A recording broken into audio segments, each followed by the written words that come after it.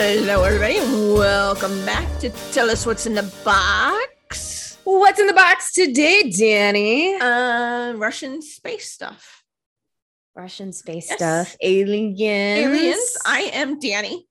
And I'm Joanna. And we are here to talk about Sputnik, the 2020 Russian science fiction horror film directed by Igor Abramko. I'll try. Maybe one of the Abramnenko. Abramko. Okay. Well, Igor Abramko. Sorry, Igor. Pronunciation's not our strong suit. No, it is not. We try. Okay, so Abramenko, I think that's it. Yeah. Okay. I mean, sometimes you overcomplicate it. You know what I mean? Yeah. Anyways, what is Sputnik, Danny? What the heck is this movie that we're going to talk about? Okay, so there are some cosmonauts who go into space. This is the beginning of it. And they come back. But they don't come back by themselves. And, well, one of them comes back and the other dies. And doesn't come back by himself. And so we sort of follow what happened. And it's kind of funny because I first thought, when this movie started, it's going to be like a space horror thing. They're going to be out there in their vessel and it's going to be, them running from some horror and stuff like that out in space with their suits and stuff like that. And this was not that. This was not that at all. This was basically the whole movie just takes place like when he comes back. And it's kind of the aftermath of him coming back from his mission and stuff. So first of all, let's talk about first impressions of this movie before I think, it might be good just to talk about the first maybe some adjectives that come to mind, and then we can kind of get into maybe some themes and the characters and relationships between them and stuff like that. Yeah. So unexpected.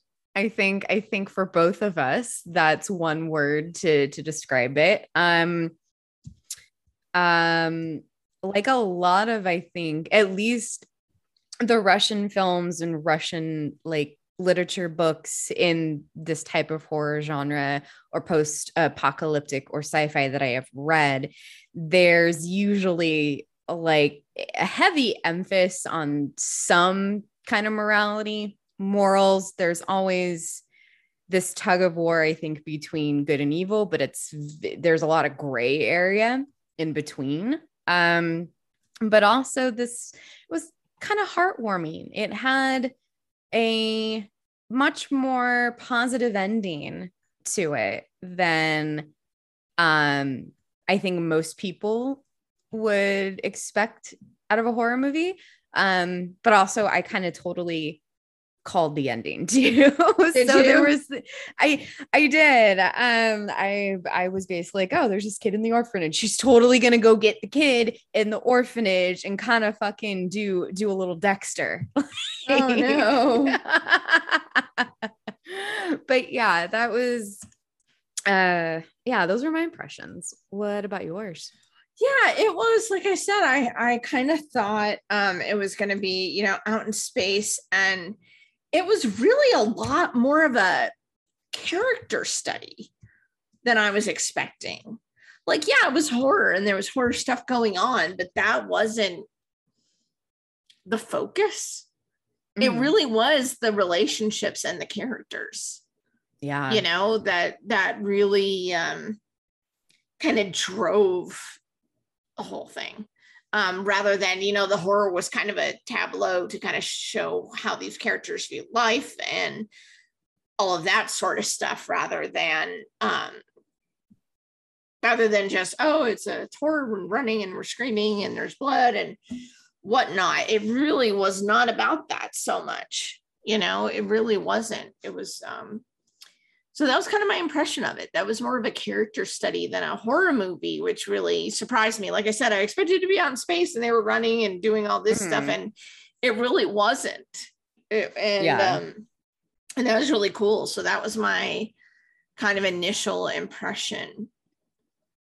Awesome. Yeah, it felt, yeah, I'm glad it steered away from like Alien, right? You go into outer space and then there's, you accidentally come across this creature and it's kind of fucking pissed. I mean, this creature was kind of fucking pissed too, but because it inhabited Constantine's body. He's the astronaut that came back.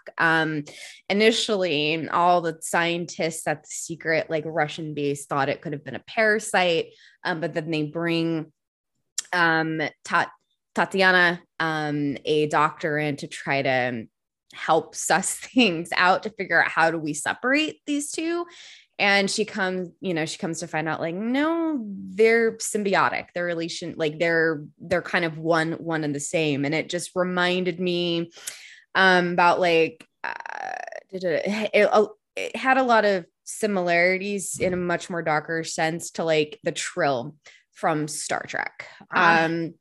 Yeah, there's a little bit of like the astronaut's wife in there. I kind of got that vibe too. If anybody's seen that with Charlize Theron and Johnny Depp. I think they came out in the 90s. But yeah, it's a nice, like fresh, non-American take on like the horrors and the unknown of space travel. And it's body horror in a sense, right? Because there's this thing that is attached to you.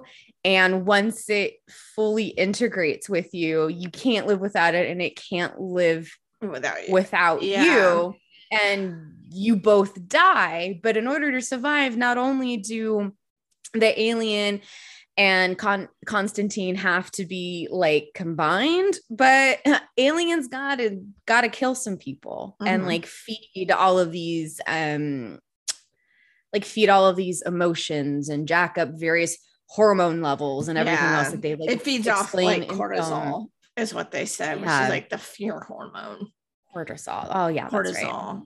That's right. Yeah. Yeah. I mean, it was it really did have it. And that little part where you find out that it kind of really threw me off for a second, because he comes to get her after she gets there and brings her there to show her the creature coming out of Constantine, right? The cosmonaut.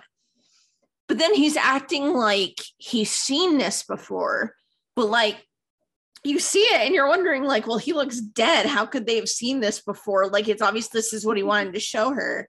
And it isn't until like a little, so they kind of did a good job of that, because you're showing it how she sees it and wondering like, what the hell is going on? And then he describes it as, it comes out every night and then goes back in. And, that's what happens. Yeah. And you're like, ew. Yeah. I'm like, oh, no. I mean, just me in general, stories about like parasites or foreign objects, creatures, ickiness in your body whatsoever. I'm like, oh, God, no. But and not only that, Constantine like knew, you find out like halfway through the film, he knew since the beginning that this is what was going on. That this thing was going on, and he, I mean, so, this poor woman, Tatiana, as she is just trying to figure out, how do we separate them? And she's like the one person that isn't really in the know of everything from the beginning. And I mean, was it the colonel, the colonel, he's keeping shit from her, and he's keeping shit from Moscow too. Like, he's not even telling like the government what is going on, which is like, okay, dude, like, okay.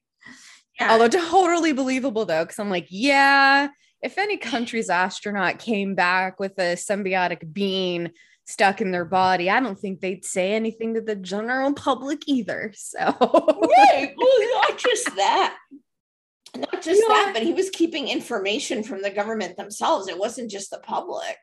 Yeah. He was actually keeping information from the government and was like, yeah, I'll be court-martialed if anyone found out. I'm like, dude, you'd probably be worse than court-martialed, but whatever. Yeah.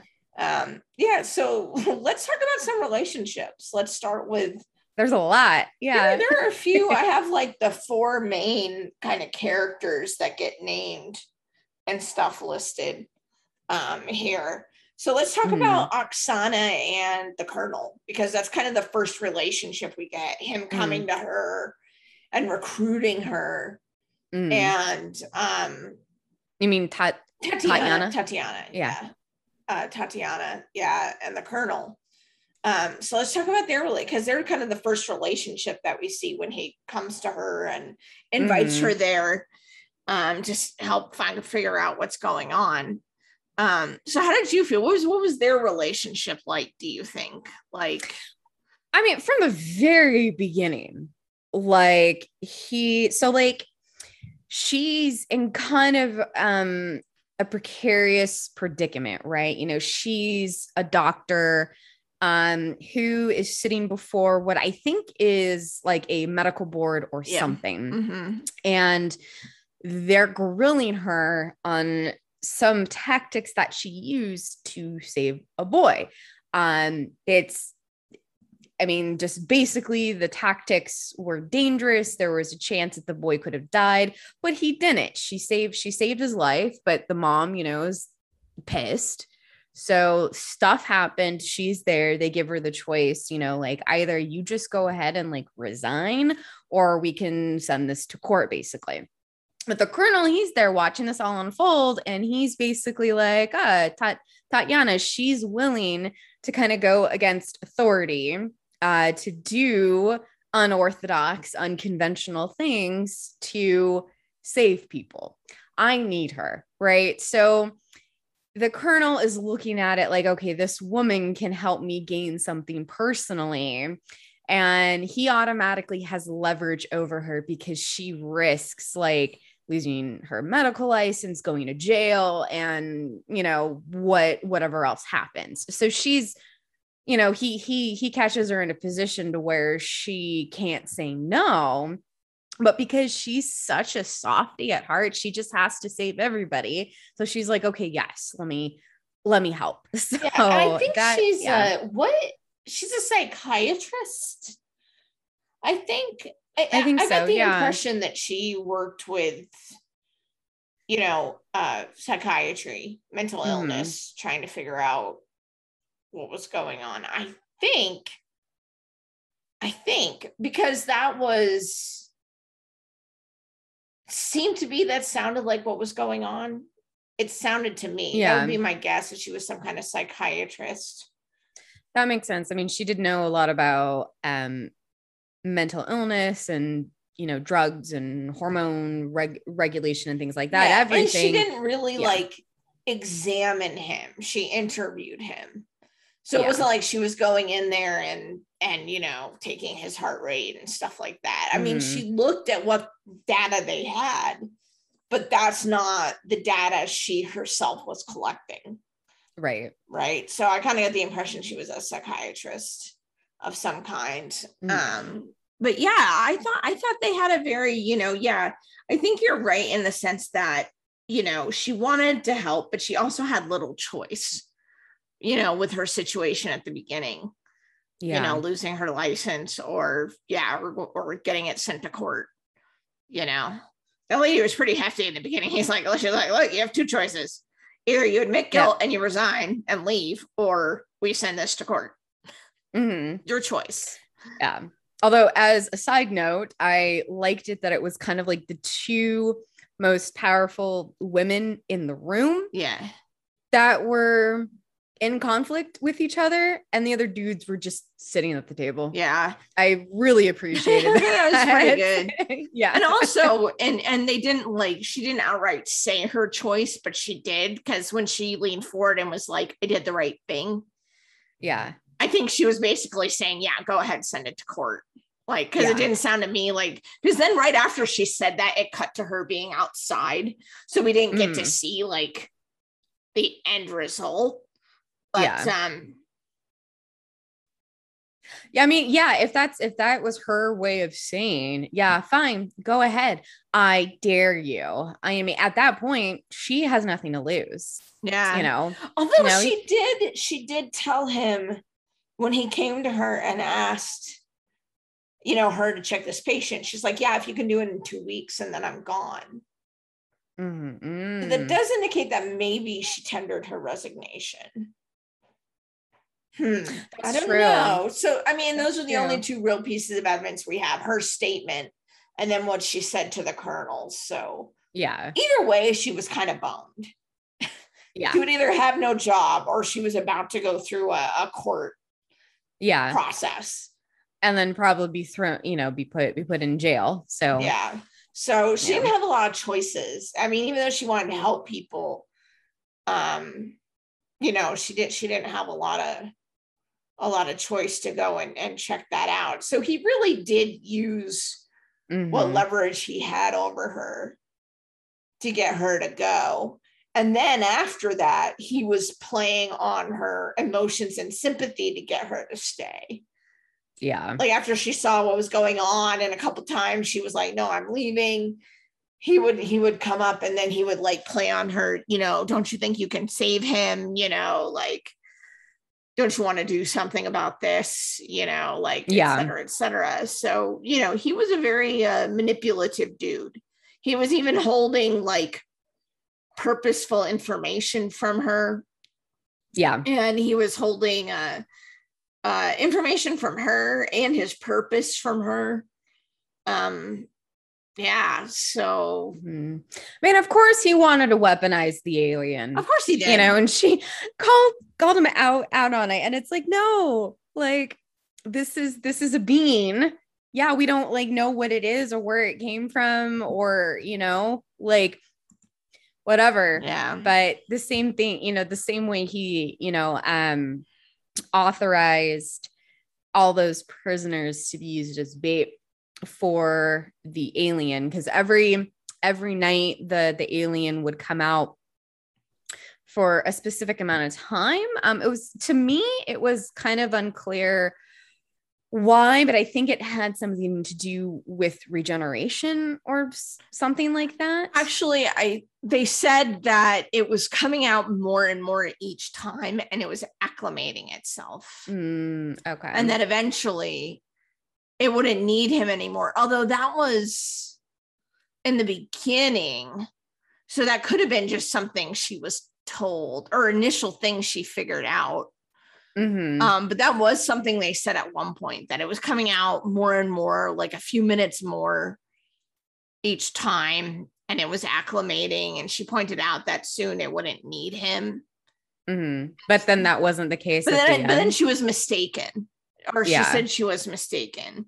Yeah. But I think she was kind of lying to the colonel when she said that, because then when Constantine was lying against the truck, she was like, no, we can separate you. We can figure it out. Yeah. So, and then he shoots himself, and then that's it. All right. Yeah. Well, problem solved. That was the spoiler end. Yeah. But yeah, so then he took care of the problem. But yeah, so who knows? These people were just trying to figure it out, so I don't know as if we can really take any of those statements as like true, because either they might have been mistaken at the time or manipulating someone at the time, depending on who's saying it and when they're saying it. But yeah. But it was nice that there were specific, like, established truths about this alien. So I think if we think, like some of the big sci-fi horror movies, it's just, angry entity that isn't humanoid or maybe is humanoid. It's here to kill us. No, we're not going to study it or anything. We're just going to try to kill it before it kills us. There is no attempt at like connection or anything like that. Whereas in this movie, there actually is. And that connection does happen because the alien and Constantine do basically become one. So it kind of made it added a whole new level of like empathy Mm-hmm. for the alien, for Tatiana, for Constantine, for kind of like everybody involved, because nobody has a fucking choice. Although the only thing we don't know is like, all right, like why, like, hey, alien, why did you try to inhabit somebody in the first place? We know why it didn't work with Constantine's co-pilot, because he had some medical Addison condition. disease. Yeah. Oh yeah. What is that? Addison disease. It's like tumors and stuff. It's like a form of, let me see, Addison's disease. We need a producer to Google shit for us. It's adrenal insufficiency. So it's an uncommon disorder that occurs when your body doesn't produce enough of certain hormones. In this case, it was suppressing, in Addison's disease, your adrenal glands located just above your kidneys produce too little cortisol, which is why, yeah. Interesting. And what is it? They kind of touched on it in the film, I think, but I probably missed it. What does it mean when your body doesn't make enough like cortisol? Does that just mean you don't experience as intense emotions, or is it just specific emotions fatigue, like fear, weight loss, and decreased appetite, darkening of your skin, low blood pressure, salt craving, low blood sugar, nausea, diarrhea or vomiting, abdominal pain, muscle or joint pains, irritability, depression or other behavioral symptoms, body hair loss, or sexual dysfunction in women? Jesus Christ. Okay, so this cosmonaut had this condition that could cause a myriad of side effects or complication, and they still let him go into space? She said they hadn't detected it when he left, but the alien was able to detect that it was there. Okay. She said that when she was showing the other doctor the body. She said, yeah, it wasn't enough for us to detect it when he left and he had his physical, but the alien could detect it and whatever. That is some crafty writing right there. It's like, they just fucked up. And because she knew, and because she was specifically looking at the question of why didn't the alien inhabit him, she was doing tests and stuff, and that's how she discovered he had the adrenal disease. Interesting. Yeah. So can we like symbolically look at the alien as like, I don't know, like a negative form of emotion that can literally consume you until you become that? Yeah, I mean, well, you're looking at, Constantine even said, like, it's my guilt. I deserve this, basically indicating that it was karma for him abandoning his kid and, whatever and stuff like that, which, he didn't know until a week before he left. But it's just like, I suppose his option there would be like, hey, I can't go on this mission. I just found out I had a kid. Who, by the way, is like 7 years old. Yeah, but he said he didn't find out till like a week before they left because the mom died. And that's how the mom died. And he found out about it then when she died and couldn't take care of the kid anymore. Yeah. And instead of deciding not to go into space and saying, hey, I just found out I had this kid, he went. And he was like, yeah, I'll pick him up when I come back, whatever. Yeah. And there's all that stuff that he talked about too, of like, do you know like what it would mean for a hero, so, for it to come out to the public that, I had an illegitimate child with a woman many years ago, and then knew that he existed regardless of how long before going up into space. And as Tatiana pointed out, just to kind of like poke the bear a little bit, she was like, yeah, you knew he existed. You knew he was put into an orphanage, and yet you had an entire week to do something about it. At least, call the orphanage or something, right? Instead, you just kind of kept it quiet because you didn't want it to ruin your image. Right. Yeah. You wanted to go into space. But also, also at the same time, getting that kind of news a week before you're going on this like really dangerous journey. If I was in that position too, I would be like, what the fuck do I do? Like, of course, for that week before you go up, you're doing training and everything else. But then it's like, oh. If I recall correctly, at least I remember watching Apollo 13. Mm-hmm. And they had a contingency, at least NASA did. And I can't imagine that the Russian space program wouldn't have something like that, where they have another set of astronauts who are training at the same time. That's how Kevin Bacon got on the ship. Oh my God. Apollo 13, because Gary Sinise's character had gotten exposed to measles and they didn't want him to get sick while he was up there. Right. So they brought Kevin Bacon, who had been training, to go up instead. And that was like, wait, he got exposed to measles and he didn't have a vaccine. I don't know when the vaccine. All these plot holes. Yeah, I don't know. I just remember it was measles, because at the end it shows Gary Sinise and he was like, yeah, he lived to do this and this, never having gotten the measles. Like, the irony is that Gary Sinise never got sick. Like, they grounded him because they were afraid he would get sick while he was up in space. Yeah. And he never did. However, Bill Paxton's character, rest in peace, got sick. He got the flu while he was up there.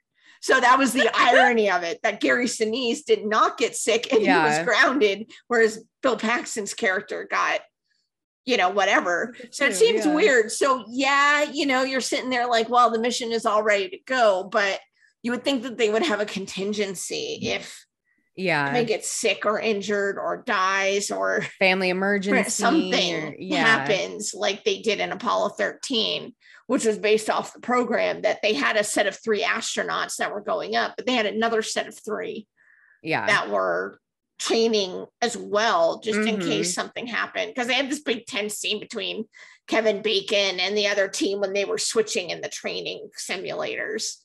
Like, they were taking turns and stuff because they were all training at the same time. Yeah, it's been a hot minute since I've seen that movie. It's been a long time, but good movie.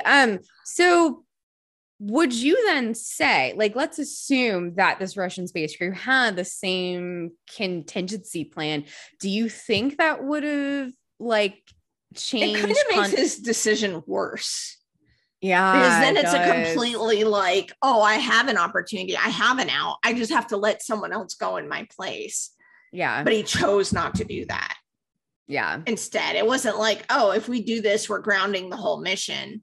If they did have someone to replace, then that kind of makes his decision worse, because he didn't want to give up his opportunity to go when he could have just stepped aside and let someone else go in his place. Yeah. Right. And then he also said at one point, well, I didn't grow up with the dad, so what?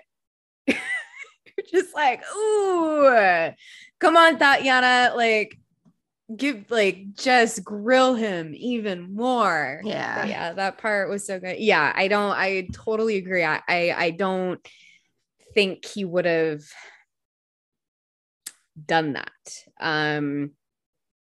Now at the end, I think he did the right thing.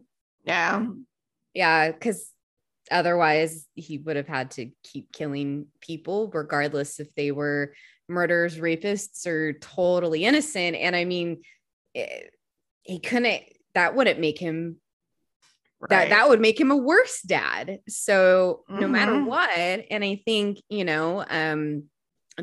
Tatiana, she definitely knew that. And I think when she tells him that she doesn't have any children, I think that was a little bit of foreshadowing, because there's so much focus on this boy. We keep seeing him in the orphanage and everything else, and it's like they wouldn't show him in the orphanage if he wasn't going to come back, like at the end or something later, right? So so to go back to your I mean, I think it is supposed to be kind of a manifestation of like emotion.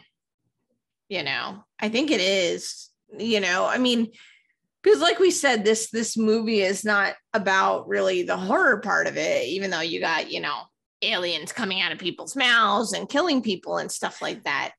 That's gore. Yeah, it's not really the focus of the movie. There's a lot of conversations that happen, which is kind of what gives me that impression, is that they focus more on the conversations, like between the Colonel and Tatiana, between Tatiana and Constantine, between Tatiana and Yen, the other doctor, and stuff like that.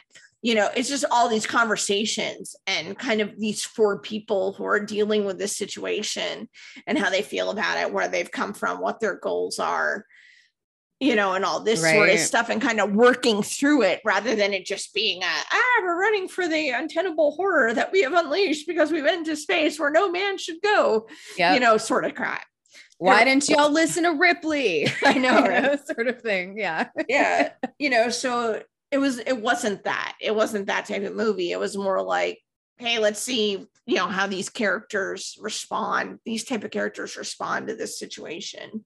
But yeah, so in that sense, I would say that the monster would have to be metaphorical somehow. Yeah. And hey, here's a thought. Okay. If you think about it as this is emotion, right? Like emotion, bad emotion, specifically if it feeds off fear, perhaps it is fear. It's kind of representative of our fears, and it attacks fear, then look at how everybody kind of responds to it, right? Yeah. The Colonel wants to weaponize it, right? He wants to take fear. He wants to take that emotion. He wants to weaponize it. He wants to control it, right? For Constantine, it's a part of him. It is him. That emotion is him. It's part of him. It cannot be separated, right? Yeah. Whereas for Tatiana, she wants to separate it. She wants to be separated from those emotions and stuff. So if you kind of look at it as three different ways of dealing with that, and how each of them, she wants to separate herself from it, completely divorce.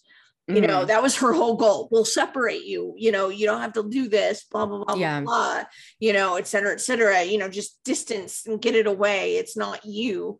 Whereas the Colonel's like, now we can control it. We can, make it a weapon, and we can do this, that, and the other thing. And then you had Constantine, who was like, no, it's part of me. Yeah. Like, and I will not be controlled. Screw you guys. Yeah. And so it's really three different ways of looking at it. So if you look at it in the metaphorical sense, you can look at the characters as each a different way of dealing with nasty stuff that's inside of you, emotions that are inside of you, fear, anger, the monster that's inside you, when you do bad things or say things, that are hurtful and stuff like that. I mean, we all have those moments where our boundaries and the walls and the things that we set up to help us put a good front come down, and we say nasty things we don't mean. We say hurtful things, because most of us build up, a way of regulating that. Right. I'm feeling nasty. I'm feeling bad, but I regulate myself so I don't lash out and I don't say nasty things. Absolutely. And stuff like that. Yeah. But every once in a while, those things break down, and it happens, yeah. And that could be for any number of reasons. It's not an excuse. It's a still hurtful thing, but it happens, and you have to make amends for when it happens, Yeah. So you can look at these as like, how do these three people deal with it? Well, Tatiana doesn't want to. And it isn't until the end that we really see her like, I mean, look at her in the beginning. She is completely stone-faced. She's completely, she's in that meeting and she's like, no, I did the right thing. You're not going to, she's completely tough. Even when she's first talking to the Colonel, she's like, well, if you can, she's snarky, she's built up this whatever. And then even when she's talking to him on the helicopter, she's like, do I need to sign it? She's not emotionally affected. Yeah. She's not. She's like, whatever. Yeah. she has separated herself, right? And that's what she wants. She doesn't want to feel emotions, the bad stuff, right? And it isn't until the end, and she starts to see like the people getting killed and starts to form a relationship with Constantine, that you start to see her like cry and get upset and that sort of thing. That's a good point. Yeah. Right. Yeah. It's almost like, you know, she like back to your point about like, she wants to be separate from fear, right? She wants to do away with it, right? Because that's what she's trying to do to Constantine. She's just trying to remove fear from the equation because fear is bad, right?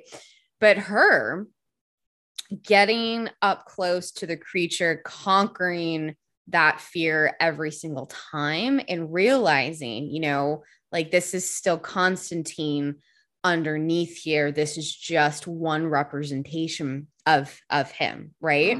And not feeding into that fear, not being afraid of it, but empathetic and understanding that like it was like her facing her own fears, right? Her facing her fear of like the nastiness in people, and then being able to sit there and say, no, I'm not afraid.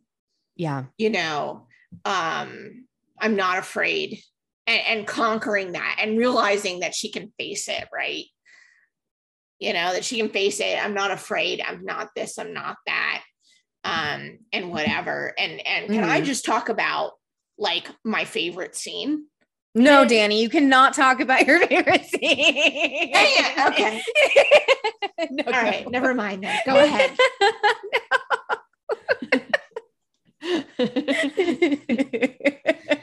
Go. It's when she goes to take him from there and he's trying to push her away. And they go find him and they're trying to bust him out, and they have their plan of, you know, I'll pump this into you, it'll come out, it'll be separate from you, we'll get you to a hospital, and you know, it'll be fine. That's her plan. Yeah. And she goes to find him and he doesn't want to go.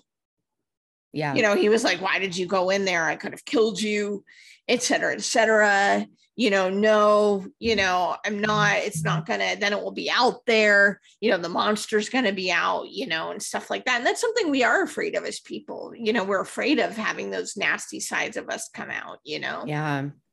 And the difference is having people in your life who kind of accept you for that, right? You know, you have people in your life who, you know, even if your walls break down and the stuff you've set up sometimes come down, they still accept you. Yeah. And so my favorite scene was he tries to push her away and she turns it into a hug. Yeah. And she just stands there hugging him, and he's like still arguing, but he's not pushing her away anymore. No, he's just giving in. Yeah. Yeah, that was my favorite. That scene really affected me. That was really good. The actors were really good, I thought. The actors were acting really, in really this good. Yes, phenomenal acting. And then that scene in particular where he's just like, no, you need to go. I'm a monster. This is my punishment. Yeah. This is what I deserve, etc. And she's just hugging him, and she's not. Yeah. It reminds me a little bit of that scene in Good Will Hunting where that happens with Robin Williams and Matt Damon, where, you know, he's just telling him over and over, it's not your fault. You know, and then Matt Damon's like, yeah, I know, you know, it's like, no, it's not your fault. And he's saying that, and he starts getting like really pissed. But then it turns into like, you know, just having somebody there who's not willing to let you push them away. Yeah. You know, like Robin Williams did in Good Will Hunting to Matt Damon, and how in this case, you know, she wasn't going to let him push her away either. Yeah. You know, it's like, no, you big dummy, we're gonna try this, you know. Yeah. And I mean, they also, you know, kind of developed feelings for one another, because, you know, they slowly become more and more vulnerable. And I mean, what could be more vulnerable than when you're literally sharing the alien entity anger part of yourself with somebody else? You could, you know, potentially be your partner, and they just are still the most patient and empathetic and understanding. Yeah. And trying to get you what you need. Yeah. To deal with it and whatever. But yeah, that was my favorite scene. In that when she goes in and they have that moment, and I didn't realize what was happening for a second. Like he pushed her away and then they were there and I'm like, what? Oh, she's hugging him instead. He tried to push her away and she just like hugged onto him and stuff. And she's like, it's okay. Yeah, it's okay. You're not a monster. It wasn't your fault. We're going to fix it. It's going to be okay. Yeah. Yes. Yeah. So so I think, in a sense, yeah, I think you really do. I agree with you. You kind of have to go metaphorical with what these things are representing and stuff, because they didn't go the typical, we're running through space from a horror thing. So it's about more than that. It's about how we deal with these things, how we deal with being faced with something that feeds off fear. How do you deal with that? Yeah. And stuff, and dealing with the fact that it's a part of you, or being faced with it when you're scared to face it, or, you want to turn it into a weapon, or what do you want to do, Yeah. And I mean, I think if we even want to take that metaphor and spread it to a much larger scale, this film, it kind of boils down to like fear of the other. And once you remove that fear, then it's easier to empathize and be kind. And that's kind of everything that Tatiana represents is, like not letting fear consume you. And I think to some extent that Constantine kind of represents that too, just because he takes his own life in the end, because he realized no matter what, I am going to hurt people. I don't want to. It is not fair. It is better that I am not here to hurt people. And in a weird, you think that's, but given the context, because what Constantine really represents is acceptance and reality in a lot of ways. I mean, he does have things of like, I deserve this, but accepting, because he knew the whole time. Yeah. We find out that he knew the whole time, ever since he had the alien, that this is what was going on. He knew what the alien was doing. He knew the whole deal. Yeah. And his is really about that acceptance, about, a part of me and whatever, and all of that. And then in the end, realizing what needed to happen. And it's metaphorical in that sense, stop trying to separate me from it. Yeah. And it ironically is kind of in that moment where he actually becomes like a hero, or the closest thing to being a hero. Cause I think it was Tatiana at one point, she's just like, no, heroes don't abandon their children, right. Definitely, hero. What did you do? You sat in a tin can, what did you do? You sat in a tin can and you went off to space, like, you're Jeff Bezos or something, right? Yeah. Exactly. Yeah. But I mean, and I think like when she said that to him, he was not happy about that. And I don't think like his character was angry because she had said that. He was angry because I think in that moment he realized that she was right. But of course, his character's not going to admit that right then and there. Him taking his own life at the end, like that's his way of admitting it. And if part of being a hero, and I think he tells this to Tatiana at one point, or somebody like refers to her directly or indirectly as a hero, because she's legitimately trying to save people. She's doing good, so Constantine, he realizes that at the end, and for him to save people, he can't exist anymore. But that's the most heroic act he did throughout the entire film. Yeah. Mm-hmm. So going on with our metaphor, there's one of kind of the four main characters we didn't talk about, the other doctor, Jan Ragel, who was there before. I mean, what do we think about him? Like, who's he? What's his deal? What's his purpose? He kind of, to me, and I'm curious to hear if you agree with this or not, but he, to me, is like that representation of somebody who knows the shit they're involved in is fucked up. Things that are going on around them are fucked up, but They don't do anything. They don't do They anything because they're afraid. Again, he's like the fourth kind of fear, I think. You know, he's trying to deal with fear by pretending it doesn't exist, by like ignoring or that it. He can't affect it, or that whatever, that he has no power over what's going on. So he kind of just watches the whole thing. Yeah. You know what I'm, yeah. I agree. That's actually what I was about to say. Something similar is that he's kind of the bystander aspect of dealing with emotions, that, you know, they're there and everything like that, but you rather would just not.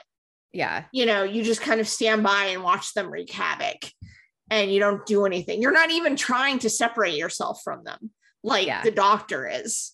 You're not even trying to like separate, get rid of them, be proactive or do anything. You're just letting things happen the way they happen and pretending like it has nothing to do with you.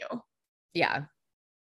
It's like, right. I'm just following orders. Yeah. You know? I mean, he even says that to her. Oh yeah, it wasn't me. It was the colonel who was making me, you know, who's doing all this stuff. If you're upset about these people dying. Right. You know, and she called him a coward and stuff like that. You know, a healthy and hearty specimen of coward. Yeah. She called him, which was a great burn. She had some great lines in this movie. Oh my God. But I think that is what he represents. I mean, because at least the doctor, she's being active in trying to like deal and take responsibility and do something and whatever. And the other, he's just not. He's just like, oh, I can't do anything about it. Look, everything's happening to me. And I don't have any ability to do anything whatsoever. Yeah. You know, until the very end, where I think like in the very end, she gets through to him, and finally, he ends up, you know, redeeming himself and deciding that he is going to do something. Yeah, he calls the government, right? The government, and lets them know what's going on. Yeah, it's like, we got this dude here with an alien inside of him, and the alien's really hungry, so we've been feeding the alien prisoners, like our prisoners here. And my God, shit's really fucked. Oh, I gotta go. Colonel's coming. I'm about to die. Okay, bye. You know, yeah, that's why those people showed up at the end. Yeah. When she was standing there by herself, and those people they were coming because the other doctor had been like, what the but that's what he did. He called the government because the colonel had been hiding what was happening from them. He'd been making fake reports and shit. He ate this was his temperature, this was that and the other thing, and wasn't true. Definitely. I think that is that aspect. I think that's the aspect that he definitely I agree with you. I think that's it. I mean, and it kind of makes you sit there and think, you know, I think we can, at least I can think of times where I have reacted in all those ways to negative emotions. I can think of times where, you know, I've been I felt them and I just didn't want to have anything to do with it. So I was actively trying to separate myself from feeling those negative feelings. I've been the other doctor and just been like, nope, nothing I can do.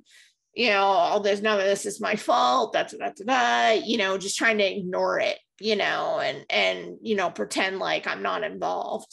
You know, and being like the colonel and trying to kind of weaponize it, use it and turn it on other people, you know, which is really what that's about, you know, turning negative emotions onto other people, lashing out, I think is really kind of what the colonel represents. If we're talking metaphor, you know, when he says weaponize it in a metaphorical sense, it would mean taking all those negative emotions and lashing out and making other people miserable and all that stuff. Yeah, it's like the old saying, don't get mad, get even. Yeah. Like that's basically, no, you're taking that anger and you're weaponizing it if you're going to get even with somebody. Which obviously, it's not really the best way to approach things. But yeah, totally. It is not healthy, everybody. Here's your No. PSA for the episode. Your PSA for the episode. You know, if you're, you know, next time you find yourself wanting to be a keyboard warrior and yell at somebody on the internet, just kind of stop and ask yourself, like, why am I do I really need to do this in the grand scheme of things? You know, like, yeah. But no, I think all of us, we've all dealt with fear in those four main ways, those exact ways. And that's what makes us human, I think, you know? Yeah. Yeah. So let's talk about the ending then. How do we feel the ending? You know, he kills himself, as we've mentioned. He says, no, I mean, there's nothing we can do. This thing can't live without me. I'm, you know, and he just takes care of it because the alien won't be able to live. Yeah. You know, without him. So he kind of took care of the problem. So that happens. And then she goes to pick up the child. Yeah. Now, I'm confused. I'm usually pretty good about these things, but the nurse picked up running. He was wanting running shoes. The kid was wanting running shoes the whole time. Yeah. Trying to steal the keys to get up in that box to get shoes. Yeah. Right? Yeah. And then she says, she's talking to him. She's like nattering on. Mm-hmm. And he says, I'm not a boy. Or the kid says, I'm not a boy. I'm Tanya. Yeah. And then goes outside and meets, like, what is that? I'm confused. Like, what was the kid? What was the kid? I was really confused about that too, because then he goes outside and then, you know, talks to Tatiana and calls her Tanya, I think, right? Yeah, she introduces herself as Tanya. She says, I'm Tanya. Yeah. I'm not hallucinating. That's what the kid said, right? Like, that, he was like, the kid was like, I'm not a boy. I'm Tanya. I'm Tanya. So why would he call himself by her name? Did he somehow know? And he's getting running shoes. You know, the boy's in a wheelchair. He has some issues getting up at first, but then he seems to walk okay and everything is fine. Is it a progression of accepting feelings? Like, the boy is kind of the culmination. And as we kind of go through the story and we're dealing and we're working through all of this stuff, the kid gets stronger and stronger and stronger. Right? Mm-hmm. So Tatiana coming together with the boy is kind of representative of like the first circle. Like, you're not separating yourself from it anymore. Yeah. And you're not completely accepting of it and feeling like you deserve to feel bad, like Constantine. Yeah. You're not trying to weaponize it like the Colonel. You're not trying to ignore it or pretend you don't have anything to do with it like the other doctor. You are embracing it. Yeah. In a healthy way. It is separate from you in a way, but it is also you. Yeah. Right? You're not completely consumed by it like Constantine. You are not trying to weaponize it. You're not trying to ignore it. And you're not trying to completely disassociate like she was in the beginning. Yeah. Perhaps that's what it means. Yeah. I think that same meeting could have come across with a clearer ending with the boy, though, without those kind of loose bits of dialogue that are really confusing. Yeah, you know, why is this so important to you? You know, you're always running around and stuff like that. Maybe it's like representative of like she's trying to keep that contained somehow, that part of her, and now she's not anymore. Yeah. You know, she was trying to disassociate, but now she has a healthy, like she lives with it, she deals with it. It's a part of her, but it doesn't control her. Yeah. It doesn't, you know, it's a true healthy symbiotic relationship, not a bad symbiotic relationship. Right. And I mean, in a sense too, because she's a psychiatrist, you know, she's well versed in matters of the mind and mental illness and everything else. I'm sure she probably also knows, you know, what she could potentially be getting into with this kid, you know, not knowing his dad, his mother dying, being put into this home, you know, with shitting nurses and doctors. And she, as far as we know from the film, like she, no boyfriend, like no husband, it's just her. Right. She, you know, she outright states that she doesn't have any kids, and now she's like taking on like a 7-year-old.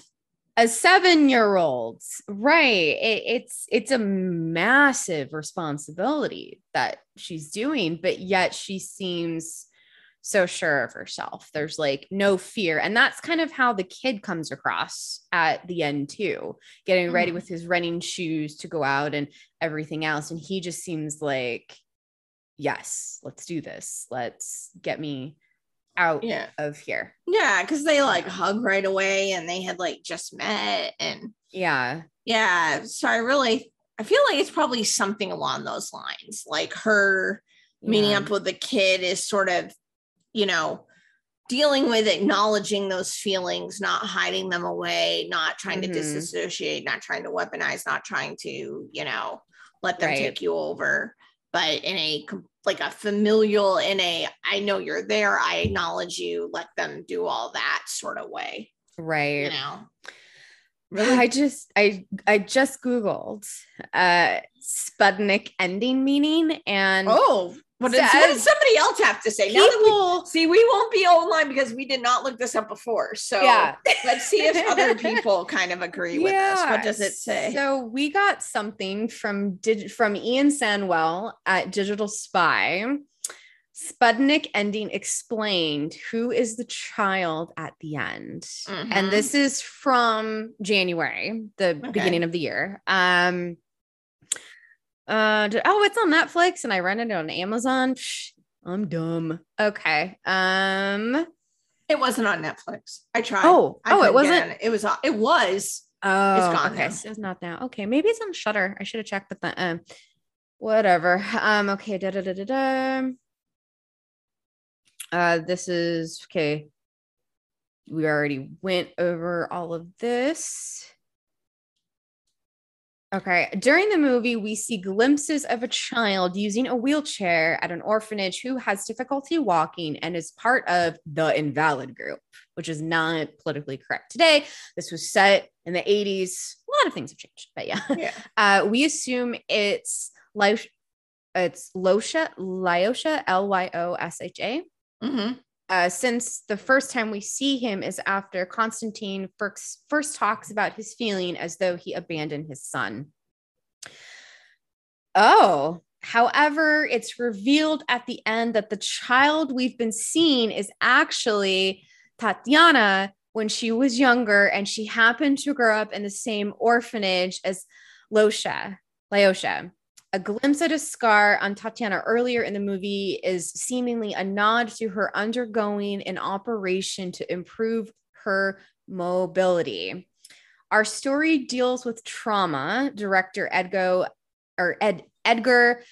Abramenko told Inverse about the surprise reveal about Tatiana. Our main protagonist has trauma. Even the Colonel, a terrific villain, has his own trauma. We thought we needed our audience to know why Tatiana ended up like she is, why she's so tough. We wanted to show her background in that way. Everyone has their own personal trauma, and that ending is part of Tatiana. Okay. So we were kind of right. I mean, it's significant. It wasn't his kid, but it is symbolic of her kind of accepting that part of her in a way. But it is, so it like cuts between her and Lyosha though. But it's not, I am so confused. I did not get that in the film at all. I didn't either. Yeah. So why was she, I mean, if it was actually her, why was she greeting the kid? or greeting herself. Yeah, because I mean, nothing else really had that interesting. I mean, I wish it was clear, because like her going back to the orphanage as if she is confronting that last bit of part of fear or trauma from her childhood, that totally makes sense. It's very fitting with the character, but it is also fitting with the character that she would adopt his son. So, interesting. And it's the same orphanage. Oh, okay. So the kid in the orphanage that we see the entire time is Tatiana, but the kid that she's hugging is Lyosha. Okay, so they kind of, yeah. Okay, all right, I get it. Yeah, so they just kind of like her imagining before she meets him. Yeah. Okay, yeah, that makes sense. So like all the kid we see beforehand and her turning around, I'm not a boy, I'm Tanya, and then her going out, but then it stops there, and then who we see her hugging is the kid. So she is going to adopt the kid, but what we see before that and up to is kind of her story. Yeah. And I mean, it's saying that you have to, like, the only thing that gives it away is like a scar on. Yeah. And that she was limping and stuff like that at one point. She had spit in the leg and stuff like that. So I think that was probably another clue. Yeah. Still, she gets attacked by the creature on the leg, and then she's limping when they're running around. So I think that might be another, like, oh, it's her. Yeah. Still could have been clear, but the explanation, it's fitting, right? And the fact that the director talks about trauma and everything, that's essentially, I think, what we've been getting at the entire time, the relationship to trauma and fear, and how each character dealt with it in a different way, and how it caused them to relate to one another or not relate to one another. So cool. All right. Well, final thoughts. Yeah. Final surprising. Comment? It had a nice consistent pace through it. I really enjoyed it. It was a good, surprising watch. Yeah. It was really good. I agree. Yeah. Cool. All right. So what are we doing next time? For next week. All right. We will be doing Little Nightmares 2. Which came out in 2020. Obviously, it's the sequel to the very well-received and beloved Little Nightmares. Good game. Good game. Very, very good game. So we'll be playing the sequel because it came out at the end of last year. So we're just trying to play some catch up. But it's by Supermassive Games. If you're not familiar with it, you can find Little Nightmares 2. You can find it on Steam, on Epic, on GOG, on Google Stadia. You can find it in a whole. It might even be on Nintendo Switch. It's on PlayStation. It's on. It's on PlayStation. Probably on Xbox. If you have Xbox Game Pass, check that out. If you have Stadia Pro, it's free for Stadia Pro subscribers.